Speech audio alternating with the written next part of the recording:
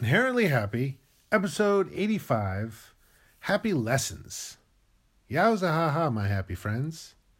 A happy lesson is one that helps you grow, one that makes you think, one that lets you know that balance is important, because sometimes pain is real, and learning to accept that is emotionally ideal.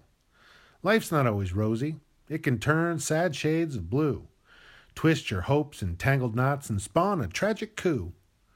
Rage and guilt and envy, fear and desperation too, can make you fight back violently and lead to dark taboo. If you can't accept that life has setbacks, then how can you prepare? You'll be caught totally defenseless and completely unaware. By then, it's far too late. You've overwhelmed your heart and mind. The feeling's not that great and doesn't serve mankind. You have to learn from your mistakes and let challenges teach you well about who you're meant to be and how you can excel.